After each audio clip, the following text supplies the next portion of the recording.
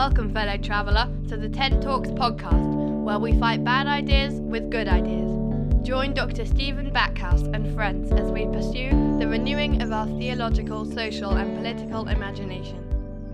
Christopher Marchand, welcome to the tent once again, although of course you are always here. The listeners don't know this, but Chris Marchand is in fact the producer, the editor, the co-host who appears sometimes on the other side of the mic, and sometimes you hear his voice, but he's always present.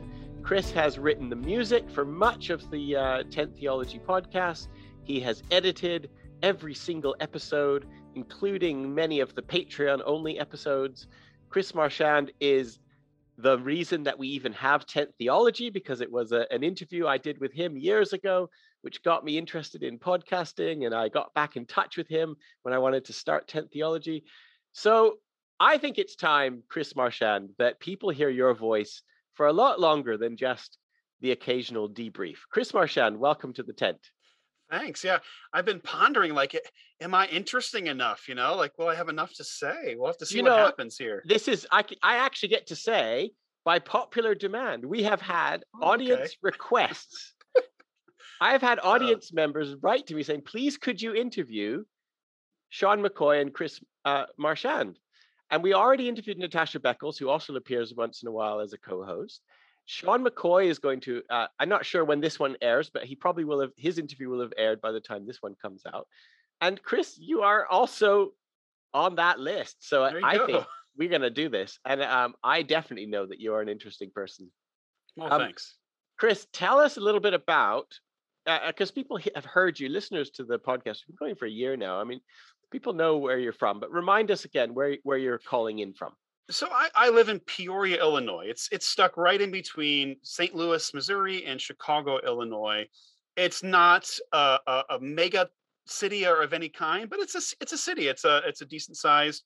I live in the heart of the Midwest, let's say. I mean, there's cornfields all around. I grew up surrounded by trees and cornfields, basically. Does Sufjan Stevens sing about any town that you are a part of? Yes, there is a song. I can't remember. It's called Peoria Destroria, and he mentions the fact that Peoria was famous for having. We were known as Whiskey City for a time. Okay. And it has to do with some of the aquifers in our region, but also there were some like vaudevillian type shows that were here that they would send the shows here. And have you ever heard of the phrase "if it plays in Peoria"? Have you ever heard? Oh yeah, phrase? Of course. Yes, I have heard that. Yeah. So Sufjan briefly mentions that, and it's a song towards the end of his Illinois album. Yeah. Oh, brilliant.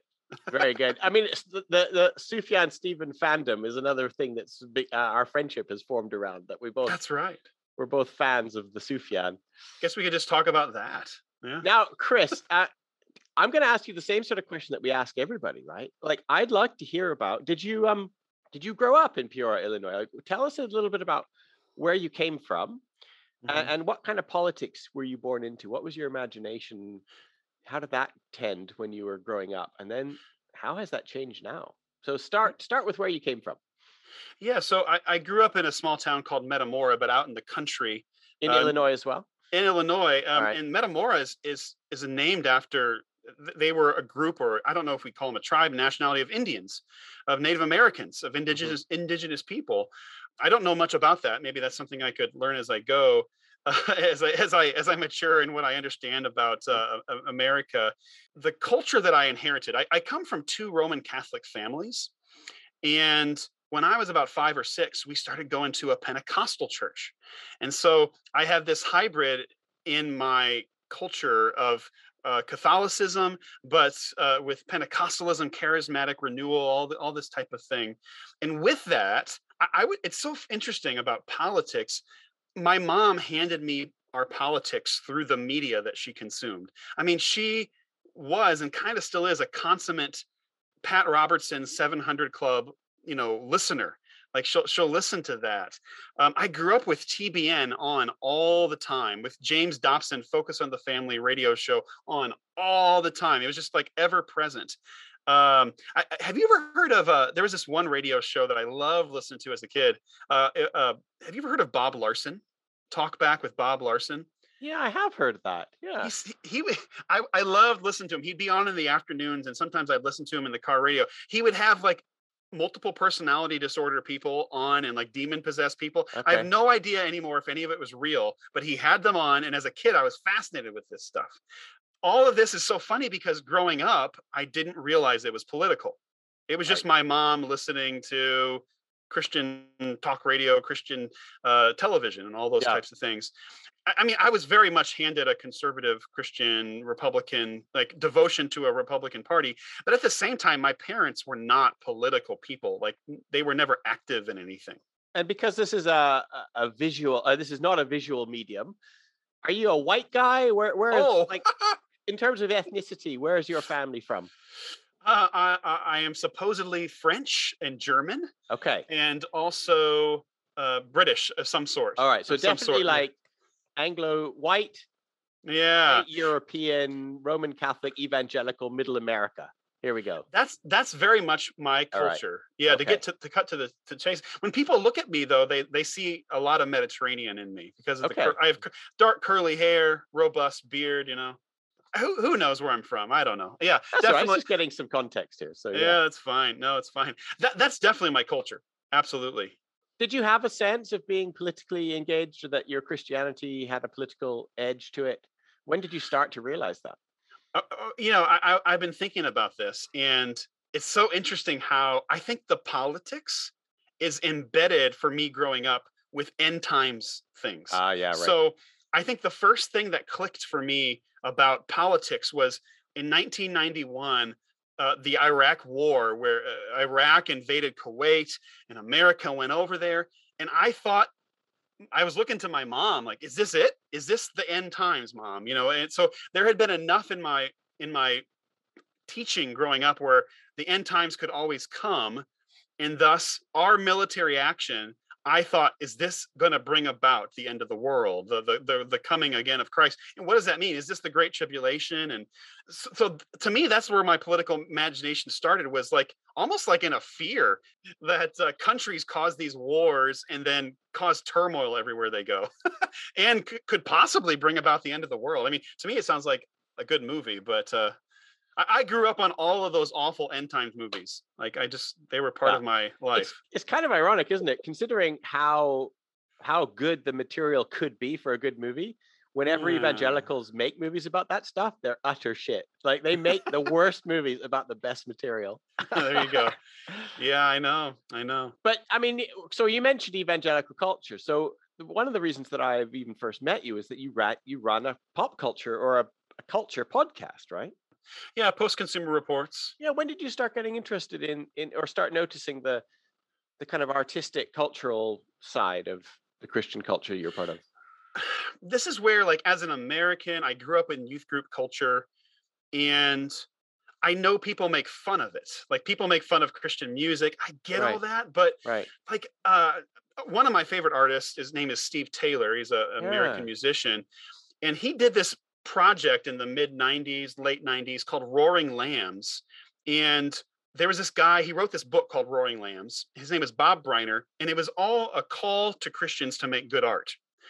And so, even though there's so much mock-worthy things within Christian culture, I was always drawn to these people that were asking the harder questions, like, yeah, guys, how do we make this better? How do we figure this out? So the Roaring Lambs album was full of trailblazers, like Over the Rhine. I know you like Over the Rhine. They were on this Yeah. Roaring Lambs album.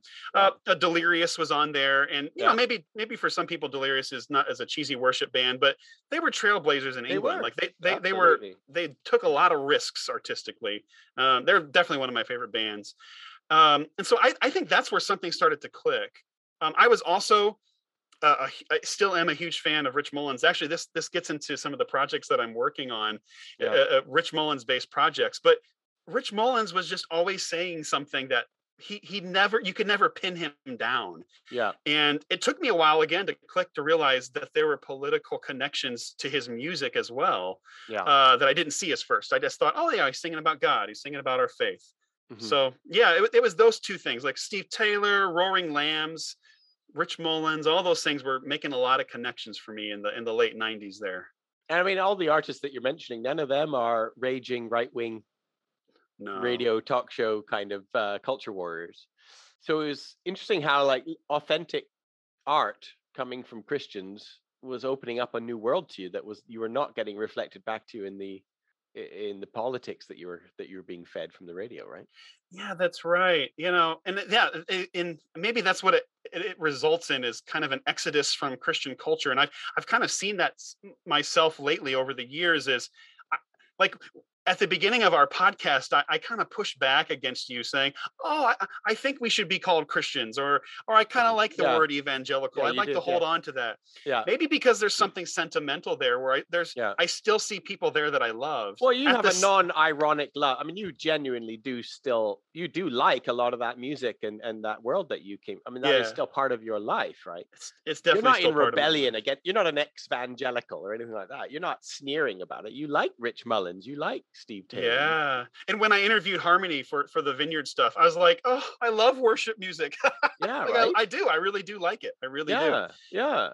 Well, this is partly so tell me a little bit about the official Christian side of things then. So you are, I mean, when did you're an ordained priest. We'll talk about that in a bit. But tell us about that. Where did you get from being evangelical, kind of non-denominational, to becoming an Episcopalian or an Anglican priest? Where did this come from?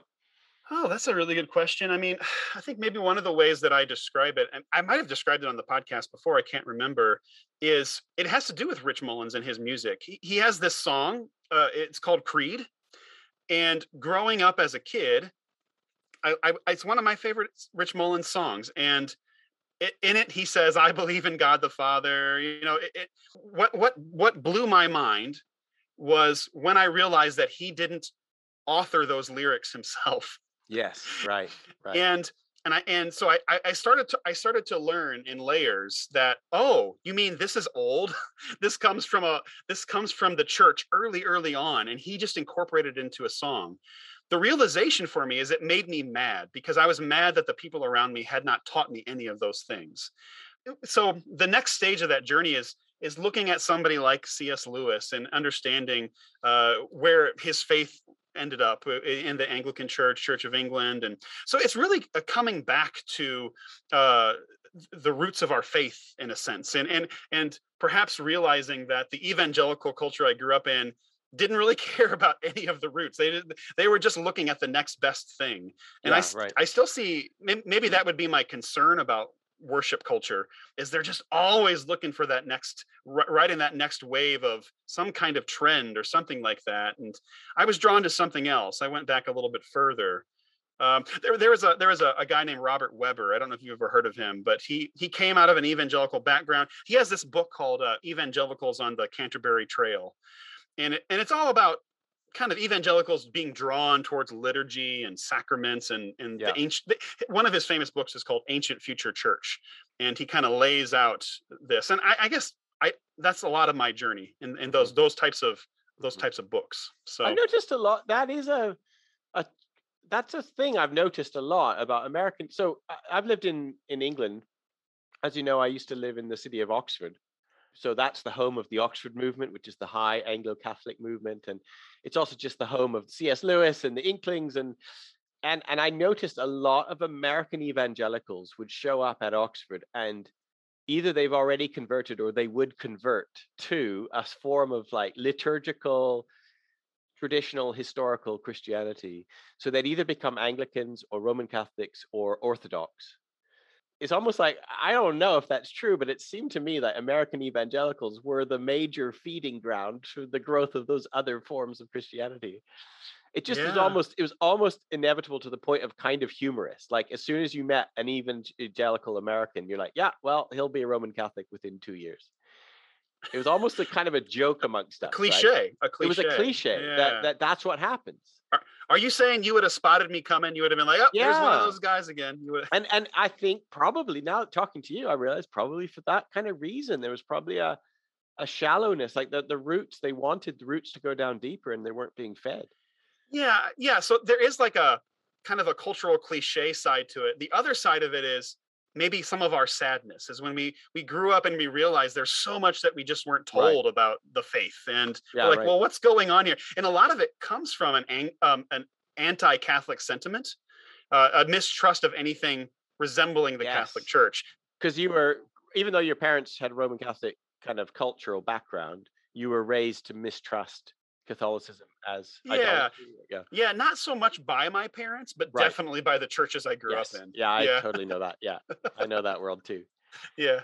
Yeah. So anything that smacks of kind of tradition is instantly supposedly idolatrous religion or something. And then when you realize that's not true, a whole new world opens up, right? Definitely. Yeah. And then you get to the other side and you realize, okay, well, life is a lot about, I wouldn't call them necessarily pendulum swings, but you get to another place and you realize it's not as Yes. utopian as you thought Yes. it was Well, there that's true as either. well. So, Yeah, that's true as well. life is just this constant journey, basically, to use another cliche. I mean, so what's happening now? So you're a priest, and what's it like being a priest now in the post-Trump, post-COVID age? What's it like being a priest now in America? Tell us a little bit. What does it feel like to be Chris Marchand right now? And you're still happy to use the word Christian? Or Christian. Have I converted you yet away from the word Christian? Well, I maybe take a multifaceted approach, which is just to use different words, like as we're following Christ, or I am a Christ follower. I use all the different words. And I hear you use Christian too, still from time to time on the podcast. It's deeply ingrained. It's hard to break. It's a habit that's hard to break. Yeah. Well, to answer your question, I am an Anglican priest. For many, many years, I was a worship leader, a music leader, and kind of co-pastor, and eventually discerned a call that God's calling me into ministry in this way as a priest. I've been doing a church plant in Peoria, Illinois since 2010. Started a church with another pastor, and to be honest with you, COVID has just been so difficult over here. And I actually, I don't know that I would just call it COVID. That certainly put some complicating factors about people coming to church and feeling safe in public spaces. That's definitely true. But I called it 4 years ago. I mean, I wrote an article on my blog 4 years ago before Trump was elected. Kind of, I mean, what am I? I'm just a blogger. It's on Post Consumer Reports. You can find it. It's just me saying, really? Are we going to do this? Is the church going to elect Donald Trump? Do you see the ramifications in our culture, in our church culture? Do you see what's going to happen? And I'm looking now, and it's been tough in COVID because I've been dealing with so many people that we know that are just utterly disillusioned, and they're disillusioned with their own faith. They look around at the other Christians around them, and they can't even be in their presence anymore. And so as far as myself as a pastor, my own church is in the process of coming to a close. We've lost some people for other interpersonal reasons, and I don't know. I mean, you know other pastors as well. My pastor and I have just come to this conclusion of how tired we are. I don't know if there's something American about that too. Pastors are, all the pressure is on them to keep things going. They're the producers of the organization, as opposed to the body of Christ themselves being the producers. It's like, no, the vision falls on the pastor, keeping all the programs going. But that's unsustainable. I mean, so yeah, that's really interesting. Do you feel a bit like the gas has run out of the tank, or would you use that kind of imagery? I don't know. Yeah, for myself personally, I would. It's funny because I just spent some of my fall reading this book that they're going to be on the podcast. Scott McKnight and his daughter Laura Barringer. It's a book called Tove, and it's about developing a goodness culture. Right. So I haven't lost my faith in what the church can be. Right. Like when I read the book, I'm just like, oh, it's being a family. It's being a community that cares for each other in the name of Christ. And I want to be that. I still want to be in that community. But the gas has run out of the tank for me just because of the weariness of the season. My family also has endured a lot of personal stuff. My wife has endured a lot of illness. My daughter, who was born in 2018, she was born with a tumor and had to get surgery. It's just kind of been one thing after another. Yeah. And what's funny about that is I don't like people to feel sorry for me. It's really hard, like, to bring up those things. So I don't bring them up to say, to kind of welcome any kind of pity. It's more just like, man, life has been tough. Yeah. I have to make decisions. Right now, it's about my family, being able to provide for them, and I have a bunch of artistic pursuits as well. Yeah, I'm trying to figure out what that means for me in the future. But you'd be kind of a fool if you looked at the last 4 or 5 years and everything you've just described, and if you said, "Yeah, right, life is normal. Let's keep going." I mean, there'd be something wrong with you. You'd be sort of pathological, right? Yeah. Like the fact That's that you right. need to stop, Yeah. it just means you're probably a decent functioning human being, as far as I can tell. Oh man, let's hope so. Okay, so really quickly, I'll say this: I just turned 40. Just turned 40. Uh, in my 20s, I was hopeful, naive. It's like I want to do the things that I want to do. Get married. I'm going to make music. I'm going to write. I'm going to do all these things. Then I go to seminary. My 30s were, whoa, life is really hard. Things kept happening. I'm a cancer survivor. That's another thing I can add to that list. Got cancer in 2008. No way. What I'm seeing in my 40s is me waking up to the trauma that I've endured as a young child, like Yeah. parental trauma, uh, relational trauma, on up till now. And so I think a part of me saying that I need to not be in church ministry right now is me figuring out how to deal with my emotional traumas. Yeah, And it's right. something I have been doing over the past year. So, I mean, that's my own reflection, but I think the whole world is kind of waking up to some of that right now. Yeah, So, what do you see? Tell me. I'd love to hear a bit about your. I like your point of view of the world. What are you observing right now? Where do you think things are going in terms of Christian culture, Christian politics, Christian church life? In 10 years' time, what do you think? If we have a chat, what do you think you'll be saying that happened in the last 10 years? I'll preface my answer by saying it's tough because I have a job where I teach at an online Christian school. So Okay. I'm releasing something into the public right now. And am I gonna say something that gets me fired? Like I share my opinions on things. So I'll say something that I've been doing personally that Uh, might make me evil to some people. uh-huh. I've been just trying to educate myself on what critical race theory is, Oh, trying good. to Yeah, listen very to good. Of voices course. within the church Yeah, of course. and in academia to understand and unpack American history. Yeah, of Like, course. what do we do about American history? And I've had I've had so many conversations and they're exhausting. Like, they're just exhausting conversations. Mhm. I've had somebody tell me that we shouldn't point out the sins of our elders because there's biblical precedent that we shouldn't point out the sins of our elders. And that thus we're going down a dangerous path. And I've also said that that discussing these matters about race in America, it's just a Trojan horse for making all white people feel bad about themselves. So I have all these conflicting thoughts so I don't know what to do, Stephen. I mean, the public sphere right now. I know that you've gotten off social media. I don't necessarily. You're not fully off, but you've scaled I back. do Instagram. I don't do Facebook anymore. Yeah. Here's what I've been contemplating within myself is to what extent do I engage with people and can devote energy to it? And to what extent do I just need to be working on the more important things? Because things are so divisive right now. I don't fully understand. I feel like America and American Christianity has not only have they lost their moral core, which should be bad enough, but they've lost their minds. Yeah, they have. I don't know where to go with that, Stephen. Some people talk about moving to other countries and get out of here. I'm not going to do that anytime soon. Maybe I'm in this place of how can I scale back and love my neighbor as myself, because that's about all I can do sometimes. I do find a lot of people, including myself, we're just almost taking our eyes off the far horizon and just putting it right. Like, I'm just lowering my gaze to like just the people in front of me. I just can't even. That's about it. Yeah. And in a way, I'm fully aware that that's not a great solution to all the problems, but in some ways, it's just all that my heart can hold right now.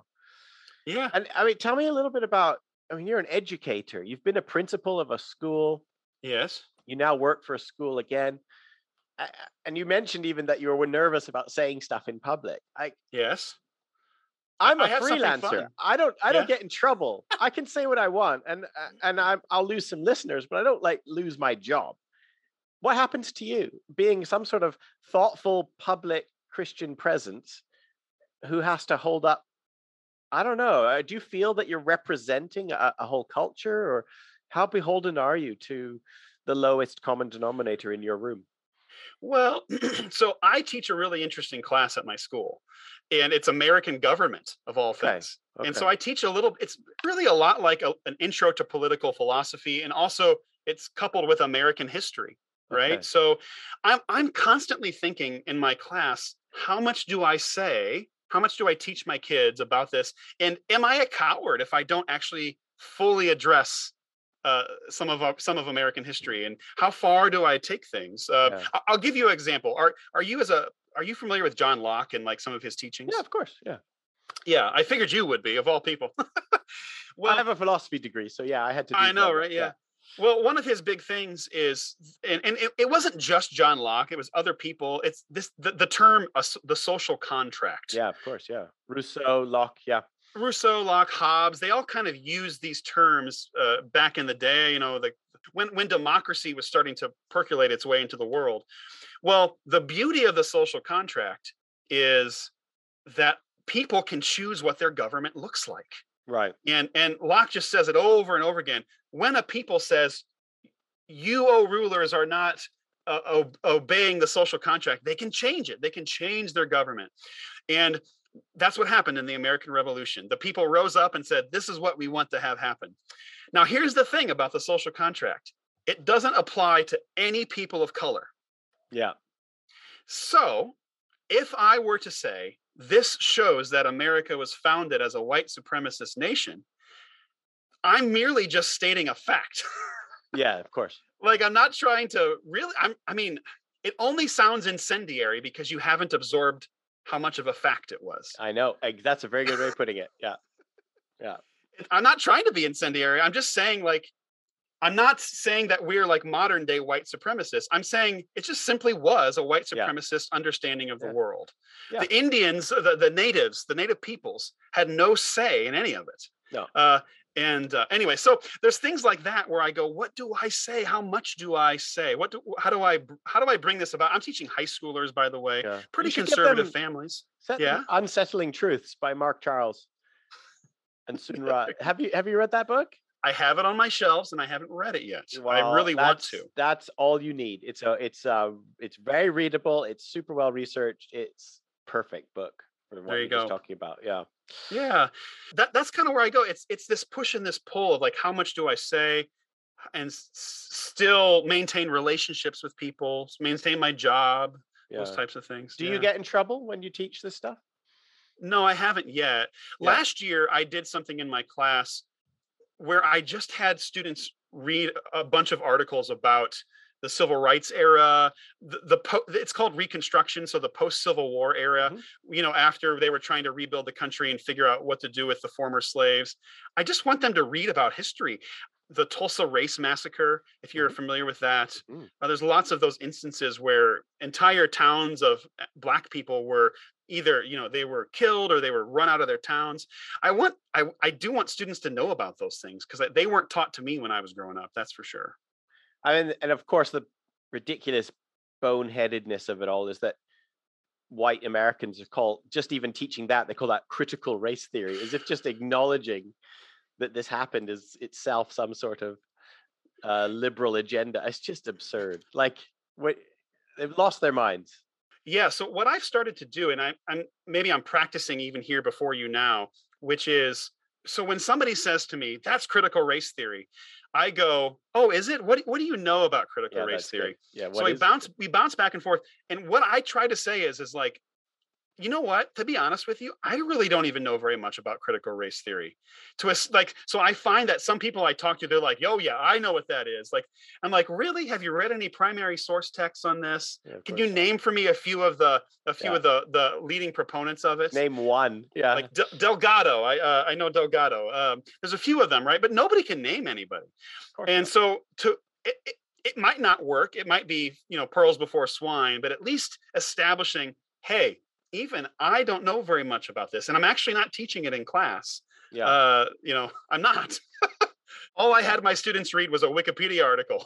Exactly. That's all I had them do. I know. So I remember what we talked once about saying the Pledge of Allegiance in school. Do you do that, or tell me of why you don't do that anymore, or what happened there? the school that I used to be headmaster at, and our kids still go there to school. We have lots of friends there. It's a good community. There came a point where one parent came before the school board and said, "Hey, I think we should start saying the pledge."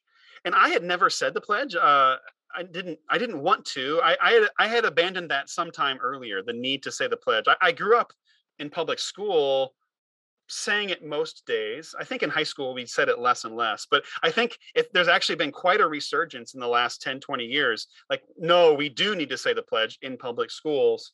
But I had abandoned it quite a long time ago. I mean, I think one of the big influences on my life was I read Resident Aliens by Stanley Hauerwas and Will Willimon, and just seeing how much American identity was embedded into the Christian church, that it's time to figure out ways to figure out what our true identity in Christ is, and to separate those things out. So I guess here's what's funny about it is I think that saying the pledge is a form of idolatry. It's a strange religious ceremony, a civil religious ceremony, a ritual that you're giving part of yourself over to love of country. That is not, it's an inordinate affection towards country. And I don't want to teach my kids that. I don't want my kids to have an allegiance to the state. And guess what? Most Christians don't want that either. They just don't realize it. Patriotism, nationalism in America is such a strange thing. I can't figure out American Christians. Like, when our people think they're being forced to take a vaccine, they hate the government. And yet when it says something like, when we say that our troops have saved our lives, that foreign wars is the only reason we can have freedom as America. They're utterly devoted to the national cause. Yeah. But they won't take a vaccine because they distrust the government whenever it meets their needs. And when I can't make sense of it sometimes. Well, there is no sense. It is fundamentally irreconcilable. You can't hate the government and love the military. You can't do those two things, right? But they do, and there's no sense to it. But of course, I mean, it's not really even. It's not the state that the patriotism is aimed at. It's the idea of exceptionalism, of being this kind of exceptional nation, a God-chosen idea. Really, it's not so much the machineries of. It's not the buildings in Washington, D.C. that people are worshiping, right? It's the idea that America has been chosen and all that. Which is interesting, because the idea of the divine right of kings, that was placed in a singular person, and America has embedded that into our national identity, right? So what's happened to you? You read Willimon, you read Stanley Hauerwas. Where does that? How does that make you stand now? Like, when you think of yourself do you think of yourself as an American? Are you patriotic at all? What do you think? What happens on the 4th of July? On the 4th of July, we go to fireworks because of kids. As soon as my kids lose interest in the fireworks, I will not be going to any 4th of July thing. I just don't have any interest in it. Right. Yeah. It's like, I as somebody who thinks that nonviolence is the way of the world, I don't support what happened in the American Revolution. I don't support how it happened. I don't support England either. I don't support, I think there was violence on all sides. And I think Christians are called to something else. There's an alternate timeline that never happened. So an undiscovered country. Yeah. Well, and it's the same thing with how indigenous peoples were treated as well. I mean, there's a fully alternate way of viewing how that could have happened. I don't think it was wrong that European settlers came here to this land. It's everything that happened afterward is where the problems start. But there you go. So to go back to your question about the flag, I was asked to start leading the pledge, and I said no, I won't do it. I taught them a few patriotic songs, which, by the way, our national anthem is also a song of violence. It's not just a song of mere.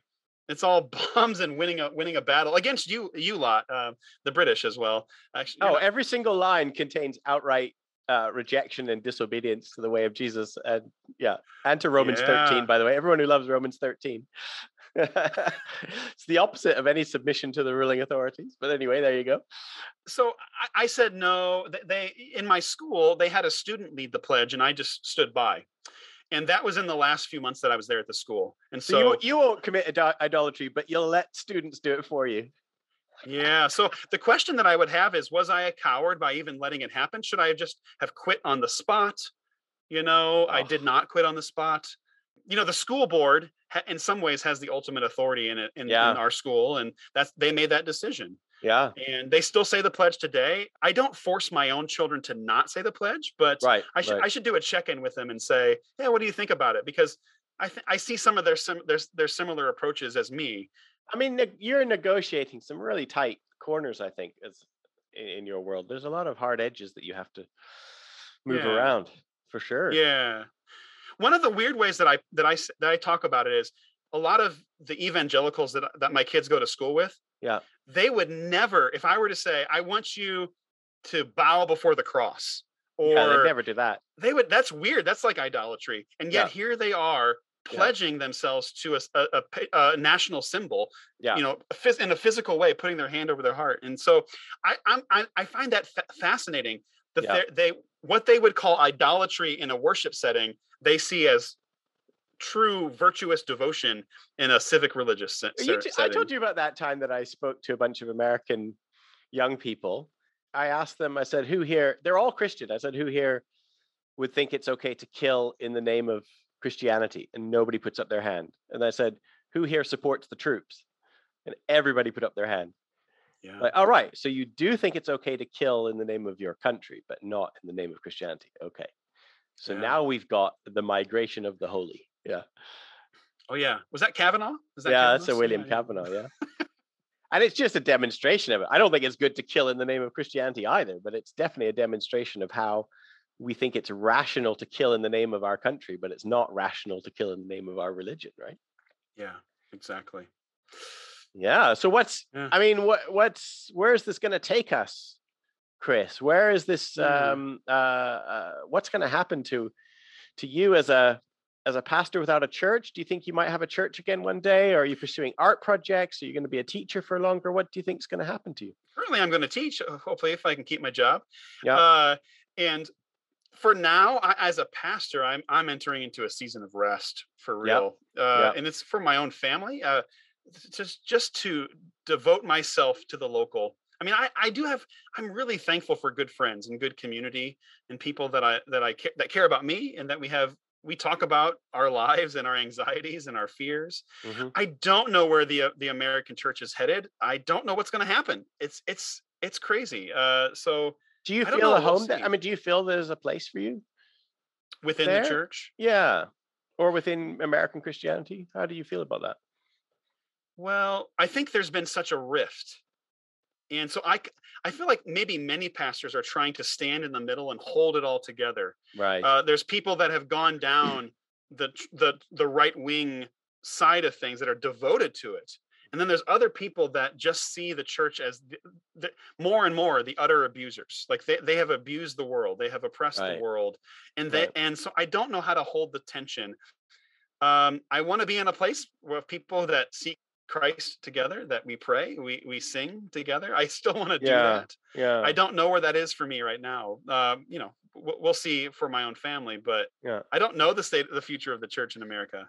Yeah. Many people who are actually in a similar position. You just saying that, I think there's going to be a lot of heads nodding actually as people listen. Yeah. I guess, how do we support each other? How do we continue to point to Christ is the question. Yeah. Are you working on any how's the artistic side, the cultural side? Are you flexing those muscles at all? Yeah, a little bit. Yeah. I'll announce this now. Maybe it'll already be out by now, but I do want to put out some of the music that I've done for Tent Theology. Just they're about 2-minute long little pieces. Oh yeah. And I want to just a little album, like a Bandcamp album. A little Bandcamp album. That's a great idea. There you go. I want to do that. We have so many songs that have been inspired by Tent Theology, or written with Tent Theology in mind, right? What are the other ones other than You Have Our Yes? Is Lucy, did she write one as well? Lucy Grimble? Lucy Grimble's done stuff. Steve Bell has done stuff. Oh yeah. Yeah. There's some others. A guy named Blake Crawford has done stuff. There's some interesting people. Every once in a while, somebody will send me an email. There's a guy named Bometheus who does. He writes music about Kierkegaard. I had him on my podcast. So there you go. If you knew that. Yeah. Well, okay. Yeah. So I mean, So- I think if you were to add up all the people, all the musicians, including yourself, we could make a tiny little album. I think it'd be really fun. like a benefit album or something, like, We Are the World type of thing, So do you think, yeah. since you're the editor of this, you're going to even edit yourself probably, do you think that we would be able to put a little 10th Theology music album out of your stuff? Oh, of my stuff. Yeah. Are Yeah, you going to that's- announce it now, or are we going to launch it now? I'm going to launch it now. I don't know when it's going to come out. Maybe like early spring or something like that. Late winter, something like that. Yeah. Okay. Yeah. Well, so there's that. Let's do it. Let's that. make sure that this podcast comes out when you can also send people to the Bandcamp link. That's There fun. you go. It'll be fun. Yeah. It'll be good. I hope people enjoy. I've enjoyed making the music. Often what I do, I'll say this now, is I listen to an episode and I grab a line from what somebody says, maybe you or the guest, and then I'll title the song that. Mm-hmm. And then I'll just in the moment kind of just come up with something. Mm-hmm. So it's very stream of consciousness sometimes. So I kind of like doing that. Like when Shane Claiborne was on, he said, "I've been driving around with a truckload of guns." Yeah. And so I use that as a title for a song. I like that little song. imagery captured me. Truckload of guns. I'm like, oh, that's provocative.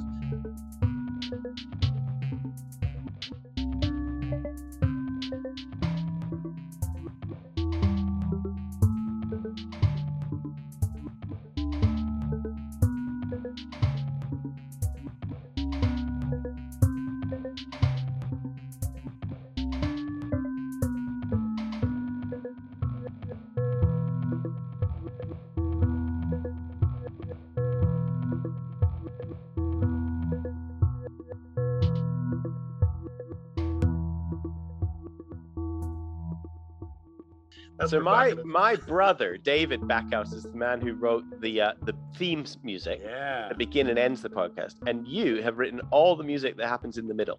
So all the interstitial stuff, and also if any patrons that listen to the Patreon extra material, the Mark podcast, the Sermon on the Mount stuff, the Acts, all those things. That's all the interstitial music for that as well, and the theme music is all Chris Marchand. So if you like that music, then you'll like this album that's going to come out. Yeah. Well, thanks. I have a couple of more things I could share as well if you have time. What else are you working on? Well, one is in some ways my main thing that I haven't had the time or the energy to get to is my own writing. So I've been writing some short stories. I have ideas for some novels. You published a book on Christmas. I published a book on Christmas, and I've pivoted to writing stories. I mean, my first novel that I plan to get to, that I've written 3 chapters for, is about Christmas. It's a story about Christmas and kind of incorporating the things I've learned, but in something that would be compelling in a narrative. So I hope to get there, right? So there's that.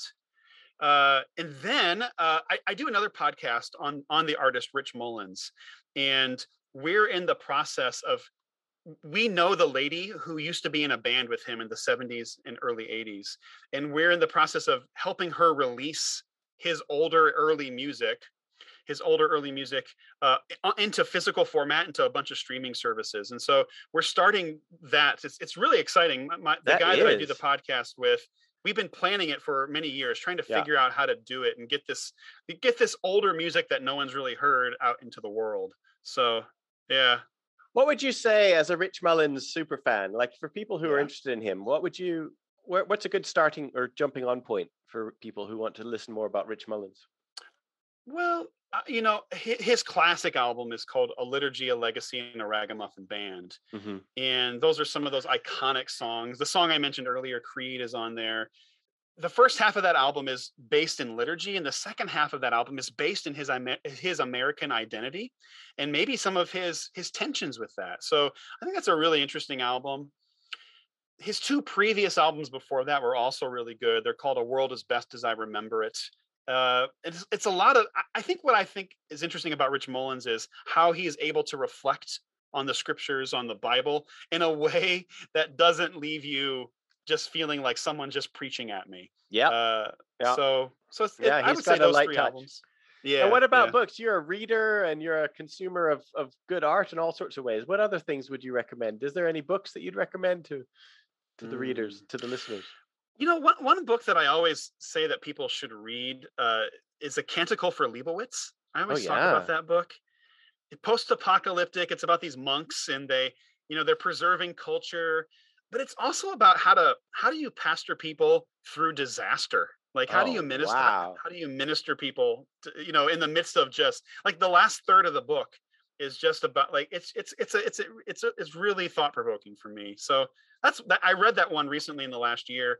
Another book that I read this last year that in some ways is really famous, but no one has ever really read it. Only like 10 people have read it. It's The Silmarillion. Oh, of course. By Tolkien, And I was joking with people this summer that I said, I don't really read leadership manual books because they just bore me to tears. Right. But The Silmarillion is a leadership manual. It's about like, how do you look at the corruption of your own heart and the selfishness inherent in human societies and the ramifications of just greed? And I was like, this is a leadership manual. I'm going to read it again. Did you know that my friendship with David Benjamin Blower began because we both were reading The Silmarillion? We realized at the same time. Oh, that's great. That's great. No, I didn't know that. On the same page. So we'd met and we kind of knew each other a little bit. And I said, oh, what are you reading right now? I said, oh, I'm reading The Silmarillion. I said, oh, really? Where are you up to? And he said, oh, I'm up to this story. And I went, oh, really? What page number are you on? And we realized we'd both put our bookmarks in the same page in order to come and meet each other. You have to figure out what that's about. What's the destiny? What's the plan there? Why would that even happen? Should we turn this into the Silmarillion podcast? There you go. Get all 10 listeners in the world. That's right. Well, there you go. Yeah, that's where I've been at this year, for sure. Oh, Chris, it's really good. I'm glad that we were able to have this time to sort of a little window into the life of Chris Marchand. And we're definitely going to be watching this space to see what happens as you go on furlough, as it were, as you let the soil kind of renew itself, I think. I like that. I hope so. Very good, Chris Marchand. Thank you for joining the tent, and thank you for all the work you do. It's this would not happen without you. So anyone who likes the Tent Theology podcast needs to stand up and give you an ovation clap right now. Yeah, thanks. I enjoy it. I enjoy editing podcasts. I can admit it right here, right now. Hey, maybe we should farm you out as a podcast producer extraordinaire. There you go. Thanks, Stephen. But until then, see you later, Chris. Catch you next week. Bye. Bye. Thank you for listening. Thanks to David Backhouse for the theme tune and to Chris Marchand for editing and all the other music. This show only exists because of support from listeners like you. If you have found something we made to be good or useful, please consider becoming a patron at the Tent Talks Patreon page or leaving a good review on your chosen podcast platform. This really helps. For more information, visit www.tenttheology.com.